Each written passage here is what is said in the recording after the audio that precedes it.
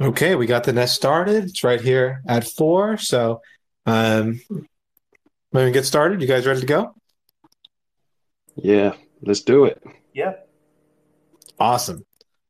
Well, welcome everybody to Taking Stock. We're talking about what is a share today. And I'm so glad to have Jack here with us. Bibic and I will be looking forward to getting into a great discussion with him all about this pivotal and base topic for investors in the market today. Before we do, just to briefly touch on a couple of DRS team updates. I want to share with everyone. I'm very excited to mention that the investor relations database we've now broken past 27.5%. A great 2.5% jump, a little bit more actually since last week. So that's wonderful to see. Just a few short months away from really having this thing all together, and I think our auditing speed is getting faster. So we love helping out people with DRS. It's very exciting, and hopefully more folks will stop by and start to help out. We have those database parties every Sunday. Vivek, what do you want to mention? I've been working on bits and bobs around. There was a project I mentioned a while ago called the Links of Ownership that I was working on, but it's kind of on the back burner because we've had some lovely things to add for the podcast. We've got a new, well, for these space calls slash podcast. We've got a new logo brewing up in the lab, and I'm also working away on some intro, outro, kind of miscellaneous music that has been kindly donated to us from a community favourite.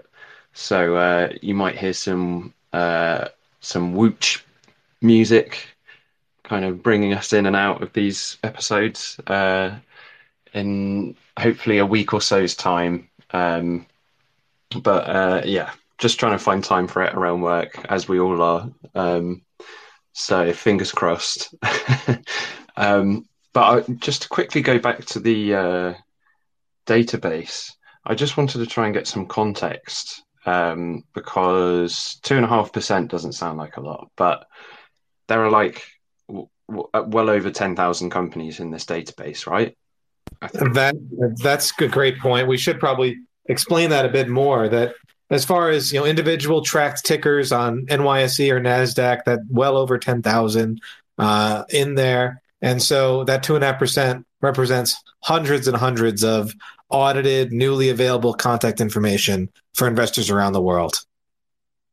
Huge. It's huge. It's good progress too. But yeah, I think that's everything for updates this week. We can jump right into the meat of things. So I definitely want to introduce, Jack of Spades here.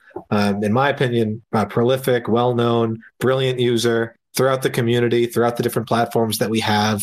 Someone who's written a lot on a lot of different topics and continually just impresses me with his wit and tact when it comes to discussing, well, often complicated aspects of the market and being able to break them down.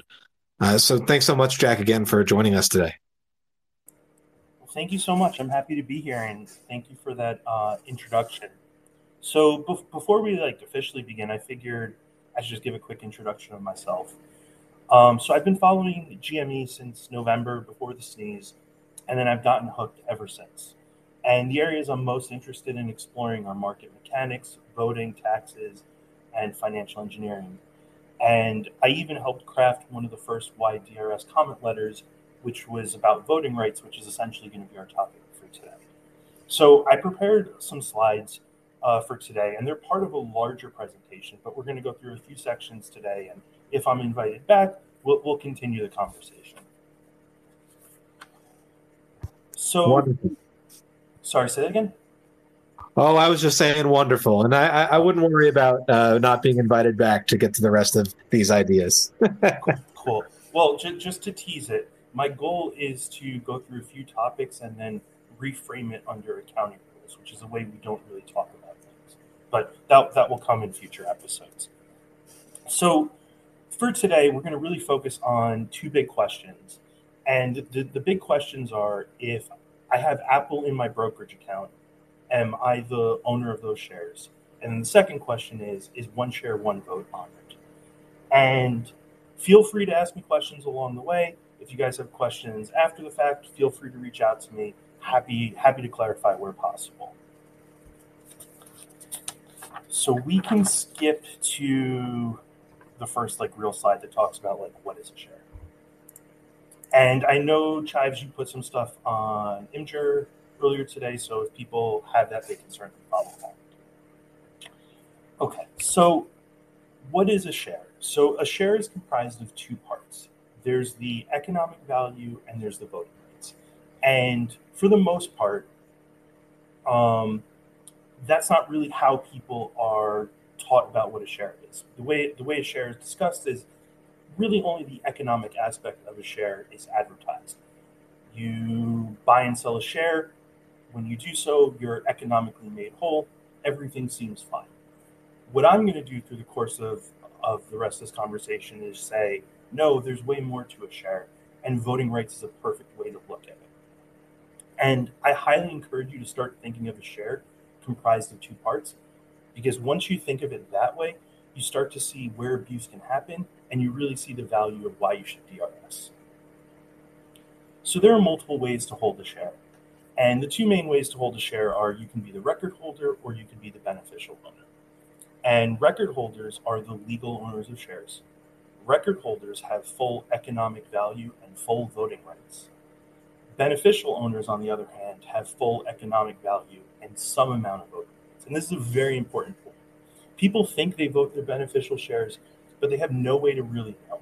In fact, it's actually a known phenomenon that overvoting, some type of reconciliation adjustment happens. And effectively, as a result, the U.S. can't guarantee one share, one vote. And this is why I say that voting is the perfect argument that shows a flaw of shorting within the U.S. markets. And just to take this slightly further, when you have shares beneficially, i.e. with a broker, you're really trading what's known as security entitlements. And I'm sure you've heard people say that there are more shares than there should be. I used to say that too, and I've changed the phrase, and it's really there are more security entitlements than shares. And we'll get into this in a little bit. So this right here, this is a really good, solid one-page overview of voting rights.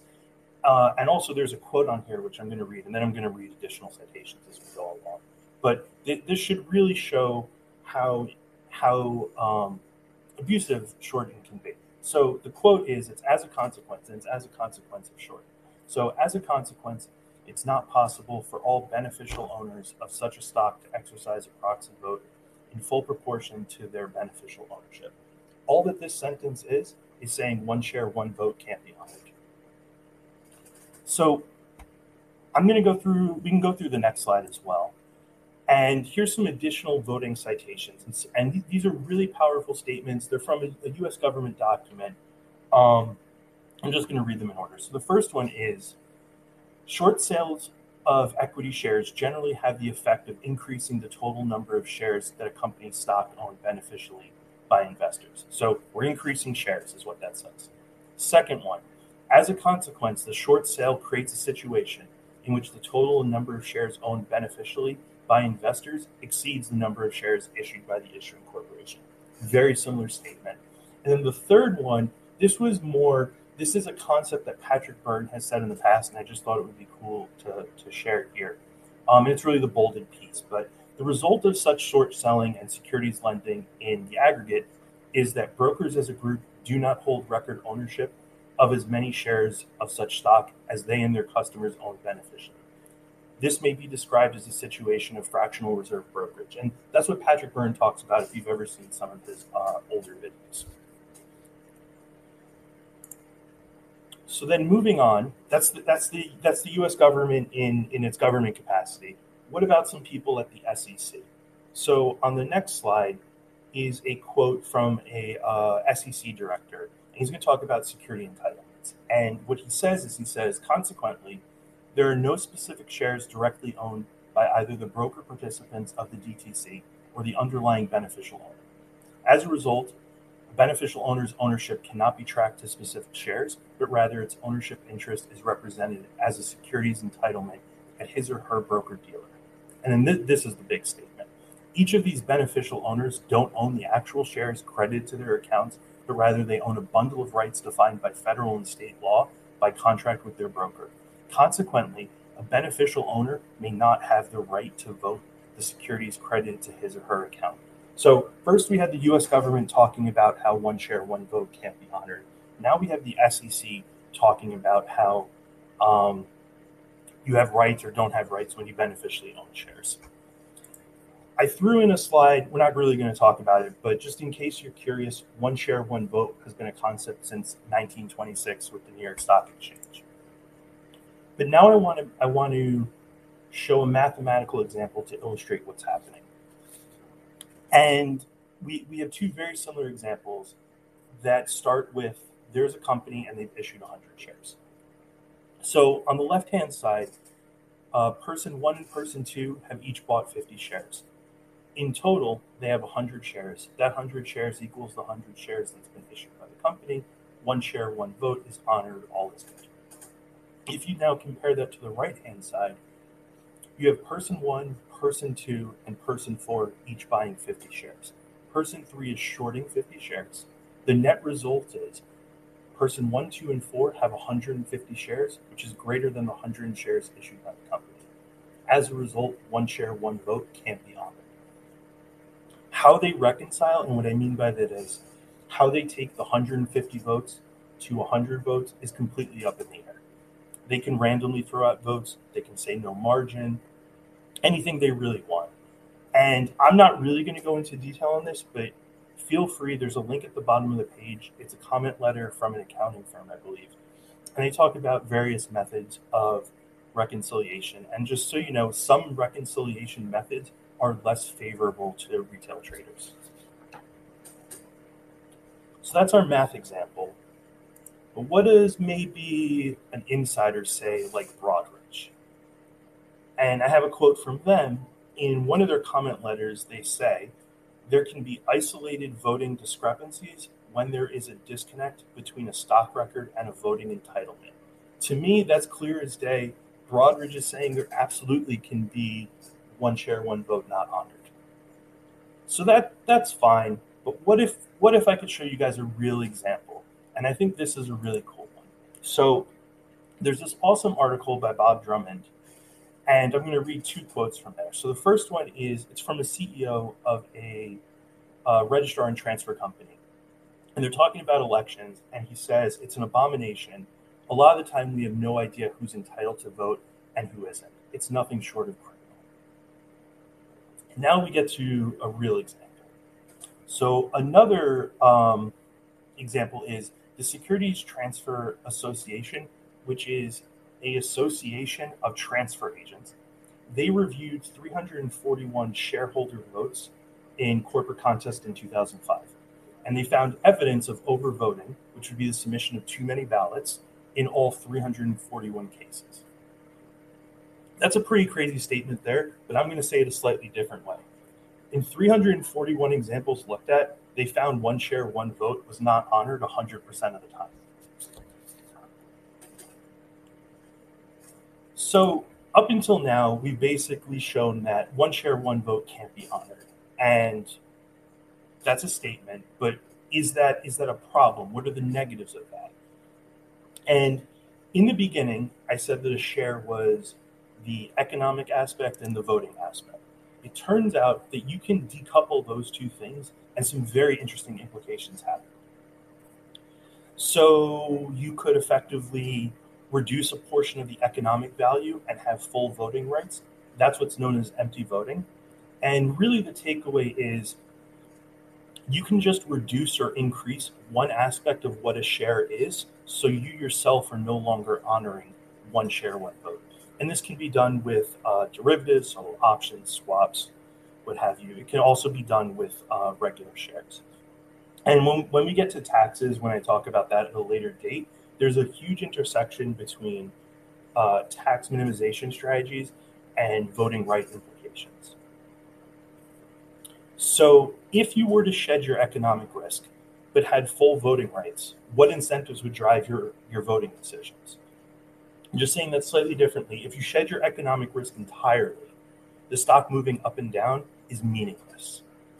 And that, when I started learning that, that's when I really saw how easy it was for voting abuse to happen. So the quote here on this page, this is really just saying you can decouple the economic and the voting rights. On the next slide, though, are two examples of this happening, and it's from the same paper. And the first example is Mylan Laboratories was going to acquire this other company called King. And there was this hedge fund manager, I think his name was Perry. And I'm just going to read the bolded section. But basically, Perry thus had a 9.9% voting ownership of Mylan, but zero economic ownership. So that's empty voting. Including its position in King, Perry's overall economic interest in Mylan was negative. The more Mylan overpaid for King, the more Perry stood for profit. Saying this just slightly different, the way that Perry was going to vote wasn't necessarily aligned with the other longs. It was for the other longs, it was in their best interest to pay as little to acquire the company. But for him, he wanted it to go for as much money as possible. So that can show you some perverse incentives that come from decoupling the economic ownership and the voting rights. And then the last example, this is more really just to highlight that this is a thing. But basically, you can borrow shares just before the record date and then use those to vote. And this is known as record date capture. So that actually concludes the section on voting and voting rights. So Chives, I don't know if we want to take any questions or if you have some questions you want to ask or if you want to go into certain areas a little bit more that maybe were unclear. Appreciate that. And that is such an incredible high-level overview of not only this issue, but how it's been transcribed and noted over a century, practically. What I would love to do is just kind of, I guess, because that was, of course, a lot of very dense information. So let me just follow along and make sure that I am properly understanding. It sounds as though the first thing you'd mentioned, of course, folks don't think about voting rights and shareholder democracy very much when they're getting invested. The ethos around the stock market is so often about, how can you turn some money today into more money tomorrow or next month or next year. And it sounds like that conversation has made a bunch of habits in investors where they're not even prepared to think about a lot of the consequences of this decoupling that you were bringing up. I'm most fascinated by this idea that a investor could, through some tricks using derivatives or otherwise, where they can actually have a negative, an interest in the company performing poorly, a negative economic interest, but still have a large amount of voting rights. That sounds extremely dangerous. And then you've got a situation where a company could be doing its very best, but has through, the democratic process, choices are being made which would actually be worse for that company overall, probably outside of the ability for other investors to even see or think about it. Is that right? Yes to everything you said. And just to add, as long as reporting isn't super transparent, it's harder to police this. And I can't remember, I might be thinking of something else. I think the SEC actually looked into this Mylan example. But if we don't have transparent reporting, they'll figure out ways to hide their votes and their true ownership. And speaking on a little bit more on that, I want to talk a bit more about that truncation process that you'd mentioned. So just to kind of review, 341 different examples were studied about in 2005 by the STA, and that's a familiar organization. A lot of big transfer agents are a part of that, interested, of course, in proper disclosure and making sure that votes can be cast properly. That's their job, of course, for the issuers. But in every single case, there's overvoting.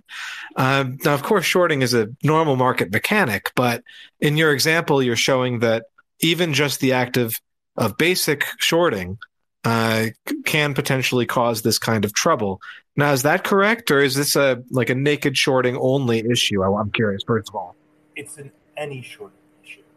So it's a really good question. Good point to clarify. So any shorting does this. So in a perfect world, if you short, you should not. Sorry, if you loaned your shares, you should not be voting on those anymore. However, the brokerages don't have a good enough sense of that. So effectively, what they do is they could send proxy votes to everyone, and then when they get it back, they decide who they're going to throw out. So it's anything can happen. So to kind of follow up on that a bit more, it sounds as though because brokers sort of hold in an aggregate, it's a bit like how a bank has everyone's fiat in an aggregate, and is I liked Burns' idea there of fractional reserve investing, or what he'd said there.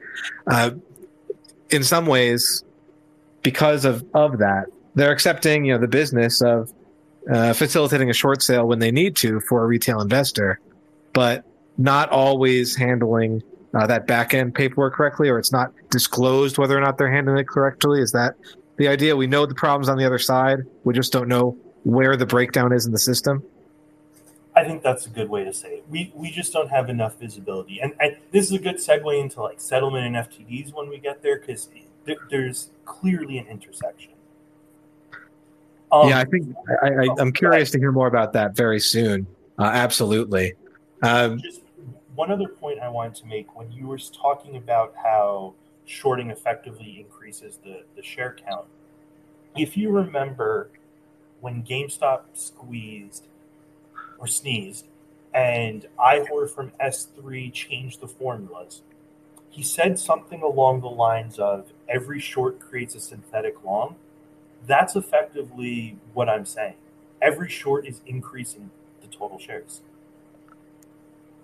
Well, I suppose especially considering we've got this, T+2, soon to be T+1 environment. Of course, we're getting into the settlement idea now, but a short can be, facilitated and sold before the lender may actually need to deliver to the borrower. At least as that's I'm sure we're going to get more into that very soon. Mm-hmm. I'm curious, yes. Vivek, is there anything you wanted to touch on a bit more from this first section? I think you guys covered a lot of it. I can chime in with my own experience with voting, which I think I've brought up before. Back in 2021, I tried to vote my shares at GameStop's annual meeting, and I wasn't able to with a single broker. So I was like, oh, okay, they won't have much of a turnout then if me and probably the majority of Europe and other international investors can't even vote. But they had a 95% voter turnout. So I don't know how that adds up, but this seems to be quite common. They'll have record turnouts, like very high percentage turnouts, when the vast majority of the investing world are people like me who don't have access to proxy voting, or people who hold through retirement accounts, which also don't have the same access to voting. Yet we're getting almost a full turnout. That in itself speaks a lot, I think. Obviously, we can't see exactly where the votes are coming from and how they're being truncated. And it's why, I was so pleased when I directly registered my shares. I was able to vote immediately. There was no issue with how many shares were counted, because I'm a record owner or record holder. So I'm first in the queue along with all the other record holders. And then CD and Co get to vote their remaining shares. But yeah, there are so many ways where this kind of dilution can happen, it seems. Like you're talking about shorting, but there's also borrowing just to fulfill a long holding temporarily, as well as size improvement that market makers such as Virtue offer, where if you want to buy 1,000 shares of a particular stock, and they only have 200 shares, they'll sell you 1,000 shares, even though 800 do not exist. So these kind of overlaps of bookkeeping seems to be ripe for abuse. And I think that's what we see a lot with when it comes to voting.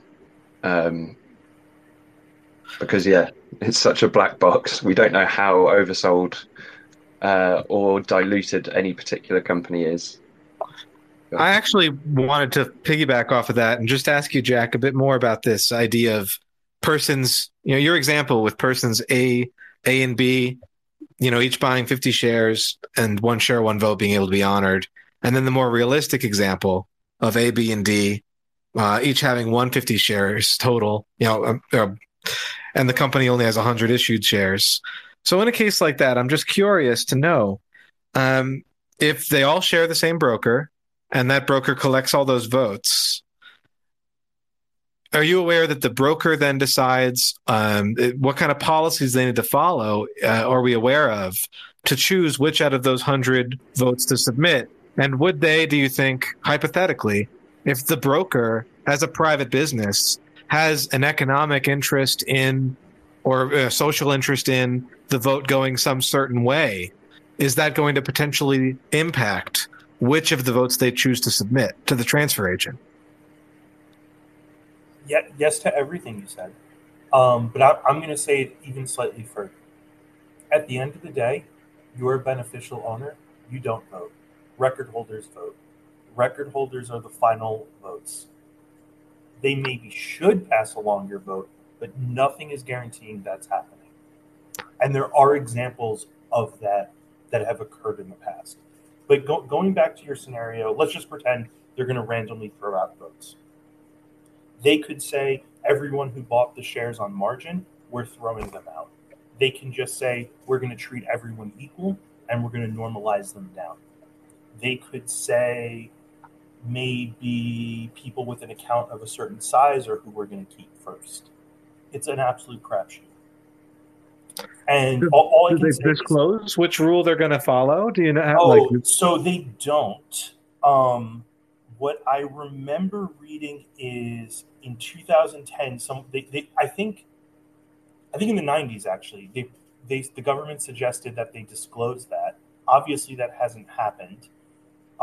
You can contact your broker and ask them, but you might not get an answer. I'm almost positive I asked TD Ameritrade, and they didn't know what I meant. I basically said, do you guys do pre-reconciliation or post-reconciliation? They didn't know what I meant. I clarified what that was, and then I believe they came back and said they do post-reconciliation. And just so you know, post-reconciliation is less favorable to retail, according to the article I cited. So it sounds like it's really more of a consultation when they're asking for your preferences when it comes to a proxy vote. Ultimately, that's something they can choose or choose not to impact how the votes are cast. That's exactly how I read into it. You could, of course, say, oh, they'll be fair and they'll honor it, but nothing is really forcing them to do that.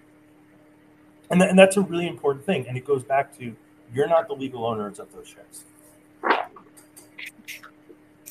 Yeah, right. And obviously, here on the DRS focused taking stock, it's worth digging into that if you want to guarantee that your vote is not only cast but counted, then becoming a named record holder and a title holder of those shares directly on the issuer's ledger.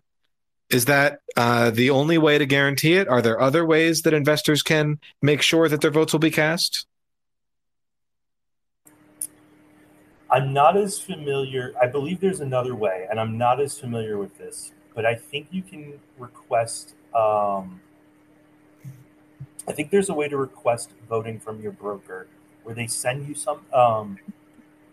One of you might have to chime in on this, but I think they send you something and then it can be certified as a vote, but I am not very familiar with that. Yeah, I believe it exists, but I would need to learn more. I will. I know that we had. I saw a user Cats and Branches did some great research on that. I I will think need. so. Yep. I'll see if I can dig that back up because I definitely would want to include that in the show notes. But sounds like we're not able to speak on it directly. But I believe there is another way. But that involves, of course, going through the red tape and request process with your broker of choice. And conversely, it'd be much simpler probably to vote directly with your issuer and what they're transferring to. Absolutely. And I know right now we're really only talking about voting rights, but there are other perks to being a record holder as well. Oh, yes. So I think that we've covered some great ground there. I would love to get into the settlement topic, unless there's anything else you wanted to touch on. No, I'm good. Let's go to settlement. I think one thing that I just want to highlight before we move on, and I'm sure this will come up again, it's just the glaring difference between an entitlement versus a guarantee, because you can be all entitled to your votes all day long. It doesn't mean you're going to get it. Whereas being a legal owner of your shares, you're guaranteed that vote and you're guaranteed the delivery of that share, which again, with brokers, all they're beholden to is their record keeping, which also they're not great at, as we've seen from the multiple lawsuits, which they settle outside of court. Mm-hmm. So it's just, I think it's worth bearing in mind for the wider community, just to think, okay, as an entitlement is just that. It's not a guarantee of anything. It just means you are entitled to the economic value of whatever asset you're trying to get. There are no guarantees. Exactly. And another way to think about it is if you were in the Delaware courts and they were settling something, if you were a beneficial owner, are you the owners of those shares? And Delaware is going to say no, only the record holders are. That's all that matters. Yeah, exactly. And an entitlement is not legally recognized as ownership. Correct. It's, and it's this kind of stuff they're very quiet about when you're registering up at a brokerage. They're like, yeah, get involved, get invested, hold stocks long term. It's good for you. And then they take your money and give you an IOU. It's lovely. But I think on that note, anyway, we can move on to settlement. Speaking Okay. of IOUs. Okay, sure. So we're going to talk about settlements and FTDs, and then in future talks, we're going to expand a little bit on FTDs, and in particular, the aging of FTDs and the threshold list. But for today, we're going to really focus on continuous net settlement and sort of how good of a job does that do. So today, when you buy shares, the entity that sold you those shares is supposed to deliver them by what's known as T+2, and that's today plus 2 business days, or T+35 if you're a market maker. And for the rest of this, I'm just going to say T+2, but just know market makers also have that. And if it's not delivered by T+2, then it's known as a failure to deliver or an FTD. And just to call this out so it's out there and everyone knows it, market makers can FTD indefinitely and they can also borrow for free. So every FTD has what's known as a corresponding failure to receive.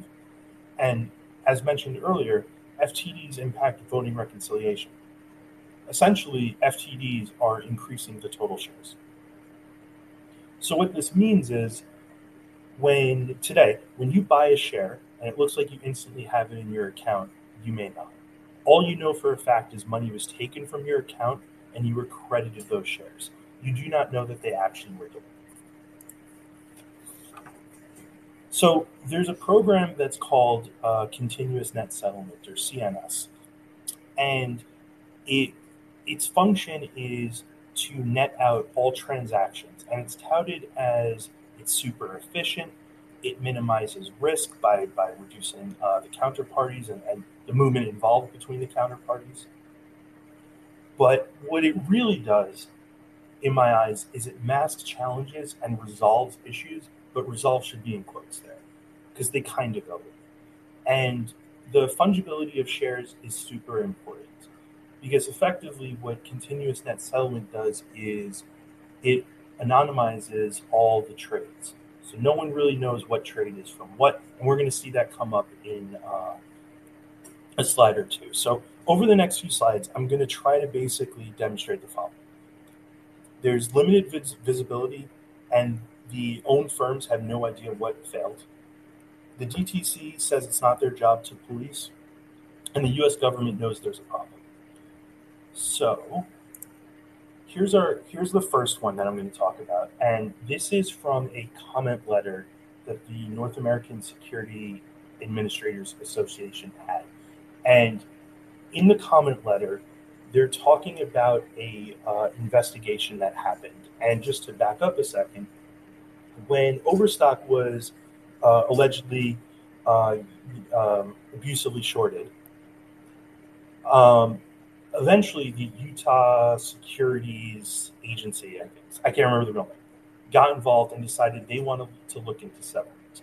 So they opened up an investigation, and there's many interesting things in there, but this is one of the quotes that I wanted to show.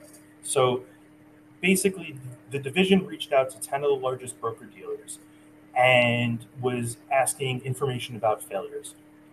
And what they got back was this. Those broker-dealers, were unable to determine which trades had failed to settle because the continuous net settlement system did not report that any particular customers had failed to deliver. CNS reported only the firm's overall daily net positions. In addition, the firms told the division that the DTCC, as the contraparty to the firm's net trades, is the only entity that would know which firms had failed to settle their transactions and whether buying was demanded. So, owned firms have no idea what actually fails. That's the takeaway. So then we can transition to the next slide. And there's two quotes here. So the first one is from the NSCC, and this is in response to, I think it was an interview with Robert Shapiro. And basically they say, while making much of the fact that brokers don't enforce buy-ins, Euromoney was the ones interviewing Robert Shapiro. Euromoney never reports the NSCC has no power to compel its members to buy in open positions. It's up to the brokers to determine whether to buy in. The NSCC is not a regulator, nor does it exercise enforcement powers. Those powers reside with the federal and market-based regulatory agencies. Okay. So DTC says it's not our job. And then the last quote is the U.S. government. And they basically say, present practice in clearing and settlement leads to substantial and persistent delivery delays in certain equity issues. And you could just read the rest of the quote. But at the very end, they say the data they got from the NSCC was showing substantial and persistent received fails in many NASDAQ issues in December 1990. So the takeaway is the government knows, the DTC says it's not their job to police, and owned firms have no idea what really fails. So that wraps up the section on settlement. I didn't prepare a lot. So Chais, if you want to maybe ask some questions or prod a little bit more, I'm happy to go into more details. Well, I definitely really appreciate that. I want to just understand a bit more about the function of settlement within this, the broader conversation of, what is a share, and then ultimately these, the voting dilution or the lack of democratic rights that investors can ultimately have. So with that kind of framing, when it comes to settlement, now, of course, I've bought a variety of shares through brokers. I know a lot of folks that have, and it pretty much never happens where they say, we can't get that for you. In certain cases, sometimes shares aren't available for purchase because they are classified differently. That's a different subject. But it sounds as though FTDs are still a rampant issue. Can you maybe touch a bit more on, where are these FTDs then? If the broker is saying, they're taking the money, right, and they're incrementing your account with the security that you'd like. So what's the deal there? So the short answer is continuous net settlement is resolving the issue without really resolving the issue. That could be as simple as somehow in their process they're buying a share, saying that it was delivered, but it never really was. What you have as the person who bought the shares that never had them delivered is you just receive a marker in your account. It says you purchased this, you should have credit for it, but that's it. And this comes up in later slides, not in this presentation, but Leslie Bonney created a research report, and basically her conclusion was that firms don't want to force other firms to buy in because they want that quid pro quo treatment for them.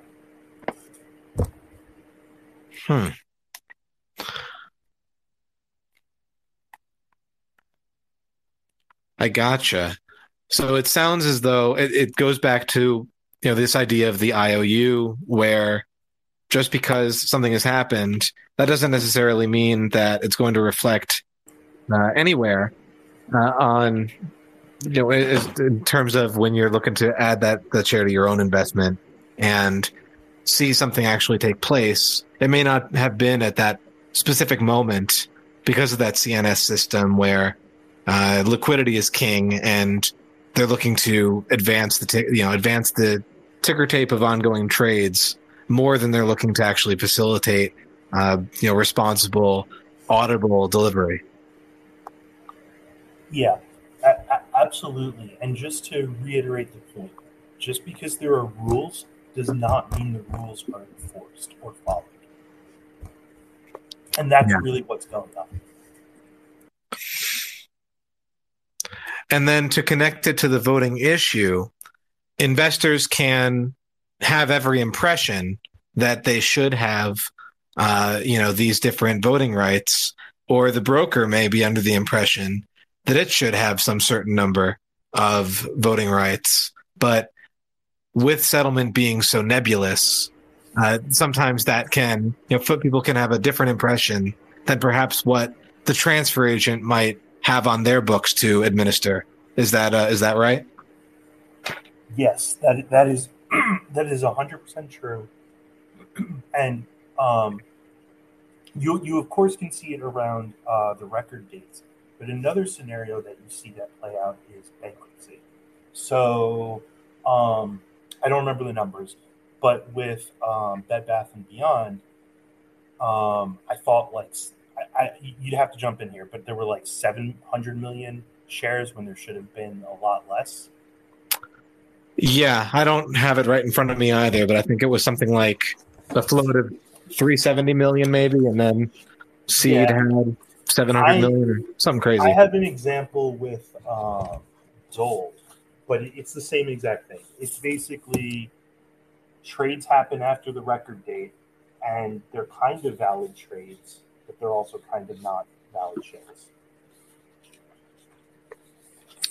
Because I suppose the trade might happen before the record date, and if it doesn't get recorded properly, or the settlement has some different qualities to it, it can cause these idiosyncrasies when it comes to when people are trying to put their books together. Yeah, that's exactly it. Well, I think all of this is something folks should be thinking more about, and I really appreciate your coming with direct sources from not only the SEC, but perspectives from different market participants, including state governments, including brokers, the transfer agents, and Broadridge, which is a proxy facilitator. I think all of these are incredible sources, and it's important to frame these conversations in a holistic way involving the perspectives of market participants in every aspect of the chain. And at the end of the day, what I see here, if I could try to put a bow on everyone's perspective, is that they all recognize there's a problem, but none of them would like to take responsibility for that problem. That's unfortunately true. And so at the end of the day, we'll have to continue making noise and drawing attention to that issue. Who's to know what the best way to actually seek resolution will be? But for the moment, to protect yourself, of course, seek to become a record holder and legal title so that you can guarantee that at least your rights are being recognized. And then, of course, we're going to continue to bang the gong and try to spread that information among more shareholders so that they, of course, can also guarantee that their rights are recognized. Awesome.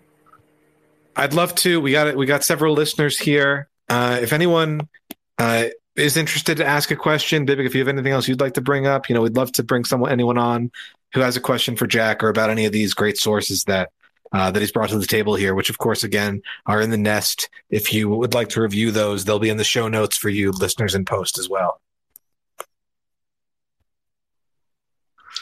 Yeah, I'd also like to just shout out how much I appreciate bringing all sources for all of these claims, because going into today's episode, I thought, oh, yeah, great, we're going back to basics. Let's just figure out what a share is. But it's never that simple, is it? It's always a lot more complicated, a lot more obscured, and a lot harder to access than they want it, you'd want it to be as an investor. So it's great that we can break this stuff down and simplify it, and hopefully we can continue to do that and make this whole kind of confusing landscape of lending, borrowing, excessive liquidity, naked shorting a bit more understandable for the layman, for the average investor. I did have a question, but it's gone now. I've had a long day. It's almost my bedtime over here in England. But you can ask me later. You can follow up. I'm happy to answer. Yeah, I mean that goes for any of us. We're always open for people who want to come and ask questions. Us explaining these things to people, it helps us learn how to better communicate this stuff. It's our best way of practicing. So we love it when we get a question and we get to answer it, especially when it's all in good faith. But even if people come at us and at us and all of that stuff, we're still happy to answer questions, get the facts out, bring you sources. But yeah, I think it's just wild that ownership of a share is just this complex and hard to grasp. I mean grasp in almost a physical sense, because they're not your shares. You're like, yeah, I own X amount of shares in this broker, but there's no evidence and there's no way for the broker to prove that without kind of getting their books out and publicizing them.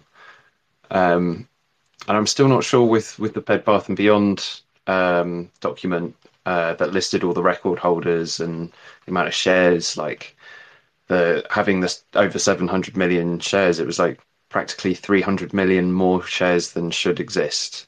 We're not sure why that was there or why it was even showing up. Because when we're dealing with direct registration reporting and quarterly filings, it's always adds up to the exact amount of shares that should exist. It doesn't get into how many shares do exist inside CD and Co. It's just we have this many record holders and they own this many shares on our books, and then CD and Co. own the rest. Hopefully one day we'll get more transparency into these things. But until then, like Chive says, we're going to keep getting loud, keep banging our pots and pans and pointing at these issues. It's why I get out of bed most days. It's what can I do today to shout at the establishment, try and bring more equity and parity to our markets, or even just a little bit of supply and demand. But it sounds to me like with everything that's been discussed tonight that supply and demand is a kind of very distant thing from our current markets. It's all borrowing and having many fingers in many pockets, and there's for Americans anyway, it's you guys just have the one broker to deal with. It's your broker and then the DTC, whereas outside of America we've got our broker, then the American broker that our broker uses, and then the DTC. So there are all these layers of obfuscation where we have no idea what's going on. We just have to take our broker's word for it, take their trust me bros. And as we've seen from several of the sources presented tonight, they're not as honest as they say. I mean, recently it came up Citadel Securities being fined for marking lots of trades long when they were actually short. And that's not just a matter of saying, oh, I've got $10 million. It's actually saying, oh, instead of minus $10 million, I have plus $10 million. So that's a difference of $20 million right there in their reporting. And yeah, it's just another slap on the wrist, as we always see. And until the fine is the cost or the profit that they made from the kind of illegal activity, we're not going to get much accountability. And that's why I direct register. It brings the accountability forward. It brings it right now. It brings it to your corner of the world, and there's no getting out of it. And yeah, I just hope we can get more people directly registered and protected in these manners, and they can have their share ownership guaranteed, and they can have their votes guaranteed. They will have one vote, one share, because yeah, it doesn't exist anywhere else in the market. But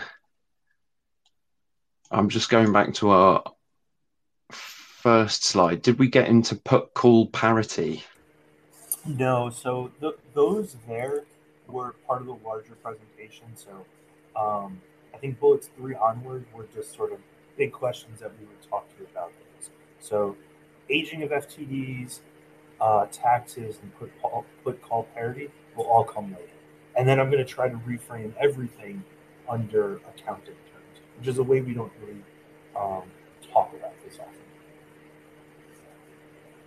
Yeah, and I'm very excited for that follow-up conversation to continue highlighting, a strong citable history of the issues that we know about that exist in the market, and at the very least to begin or to continue spreading the awareness about that. So we're definitely looking forward, Jack, to digging into those, on a future call.